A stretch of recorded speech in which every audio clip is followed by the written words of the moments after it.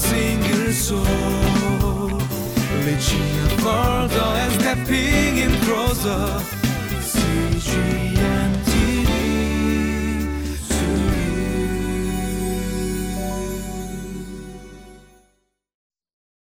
Hello, my name is David, and welcome to Living Life. I am truly excited to share God's Word with you. So I pray that as we go into God's Word together, that His presence may fill our hearts, and I pray that we may just really receive God's Word and the Word that He has given us today. Have you ever tried staring into the sun without any help? For example, without wearing any sunglasses and without any kind of buffer. Have you ever tried staring at the sun? It's kind of impossible, right? We only see a blinding, flashing light, and it really hurts our eyes, and it's actually bad for our eyes to stare at the sun directly. In the same sense, when we're in the presence of God, because God is so holy, it's impossible for us to look at His face. It's impossible for us to withstand His glory because we're so sinful in nature and because God is so holy. And just as we need sunglasses to stare at the sun, or just like we need to take a picture in order to look at the sun, we need some kind of buffer, and that buffer has become Jesus Christ. And it's because of the blood that Jesus Christ had shed for us on the cross that we're able to be in communion with God. Back in the Old Testament, in order for us to be in the presence of God, we always need to bring a sacrifice because we were constantly living in sin. So depending on the type of sin that I just did, the sacrifice varied depending on the severity and the type of sin which I did. But because Jesus Christ was the ultimate sacrificial lamb, we no longer need to make atonements for our sins. We could just be in communion with God because of the buffer that Jesus Christ became. As we go into today's text, which is Psalm 99, we see a proclamation of God's holiness. It says that He is holy 3 times in verses 3, 5, and 9. And I want us to get into the context of why the psalmist is declaring God's holiness. So let us get into today's text.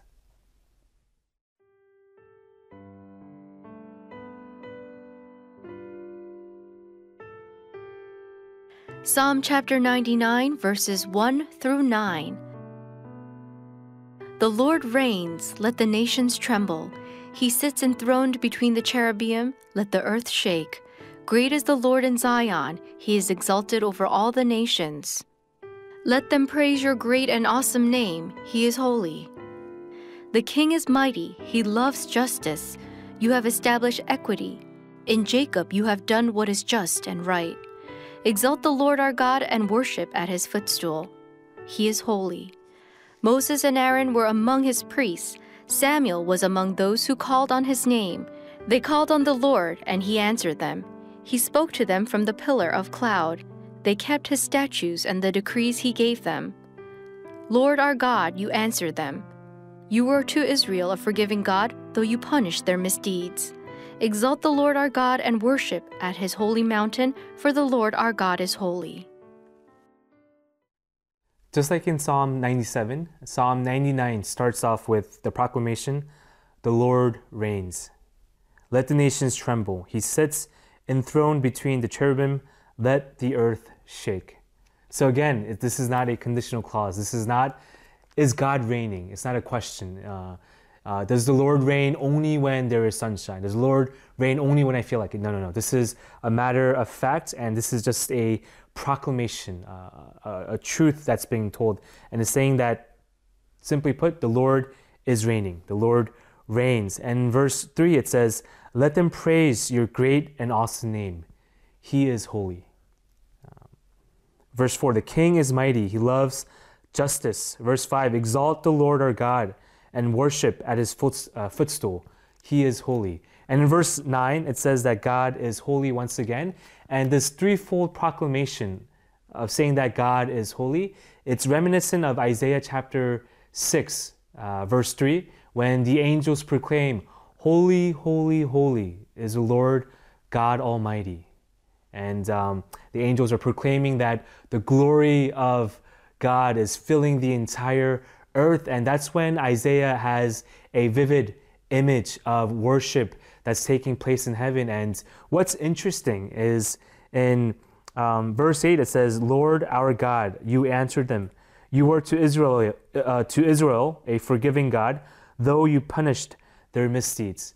When Isaiah, he had a vision of heaven in Isaiah chapter 6, when he was in the presence of God, the first thing that that happens is Isaiah realizes that he's a sinner before God.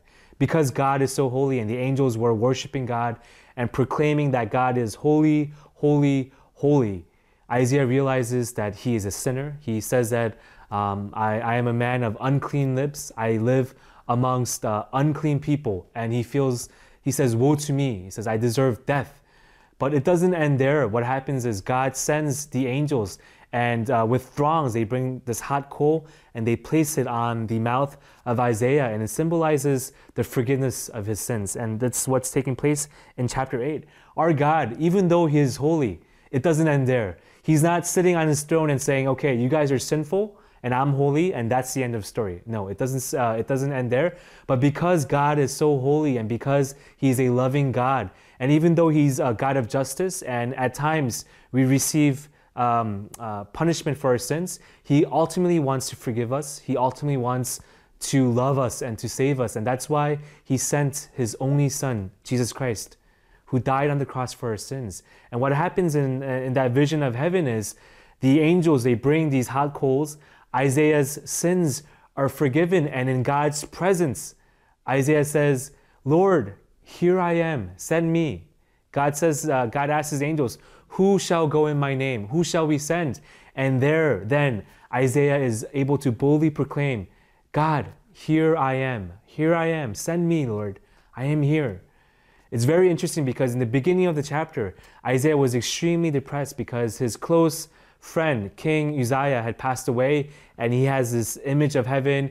And in the throughout the chapter, he feels very inadequate. He feels very depressed because he feels like he has unclean lips. He feels like he's a sinner. But after his sins were forgiven, he was able to boldly proclaim to God, here I am, send me. This is what's supposed to take place in our worship services today. Every Sunday when we go to worship, we're supposed to realize that we are a sinner before God.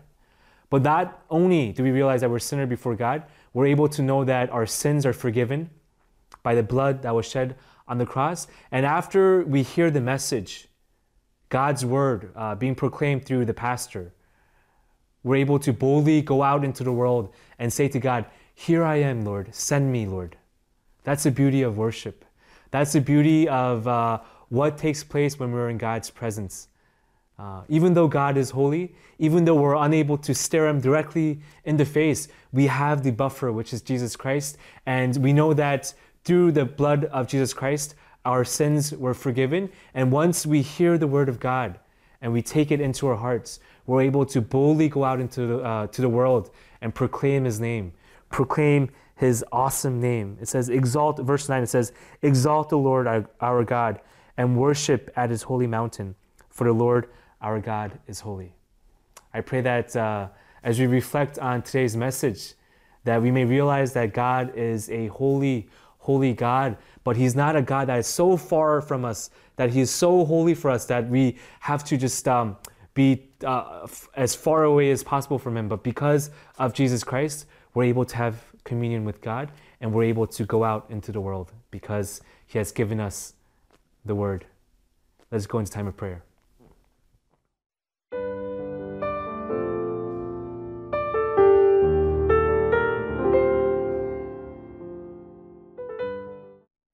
The overwhelming theme in Psalm 99 is God's holiness and the justice of God. But I pray that as we reflect on today's passage, that we may realize that even though God is holy, he still wants communion with us. He still wants us to be close to him.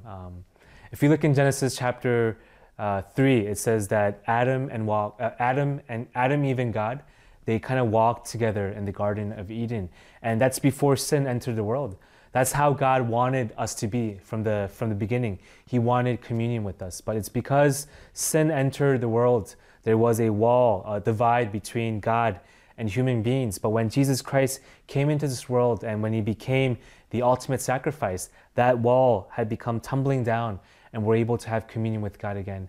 Even though our God is a holy God, when we are in his presence and we ask for forgiveness of our sins, we're able to receive forgiveness and we're able to be in communion with God again, and we're able to go out into the world. So I pray that in our hearts that we may have true confession, that whatever baggages or whatever deep-rooted sins that we have, I pray that in the name of Jesus Christ, that our sins may be forgiven, that we lay down all of our burdens at the feet of Jesus Christ.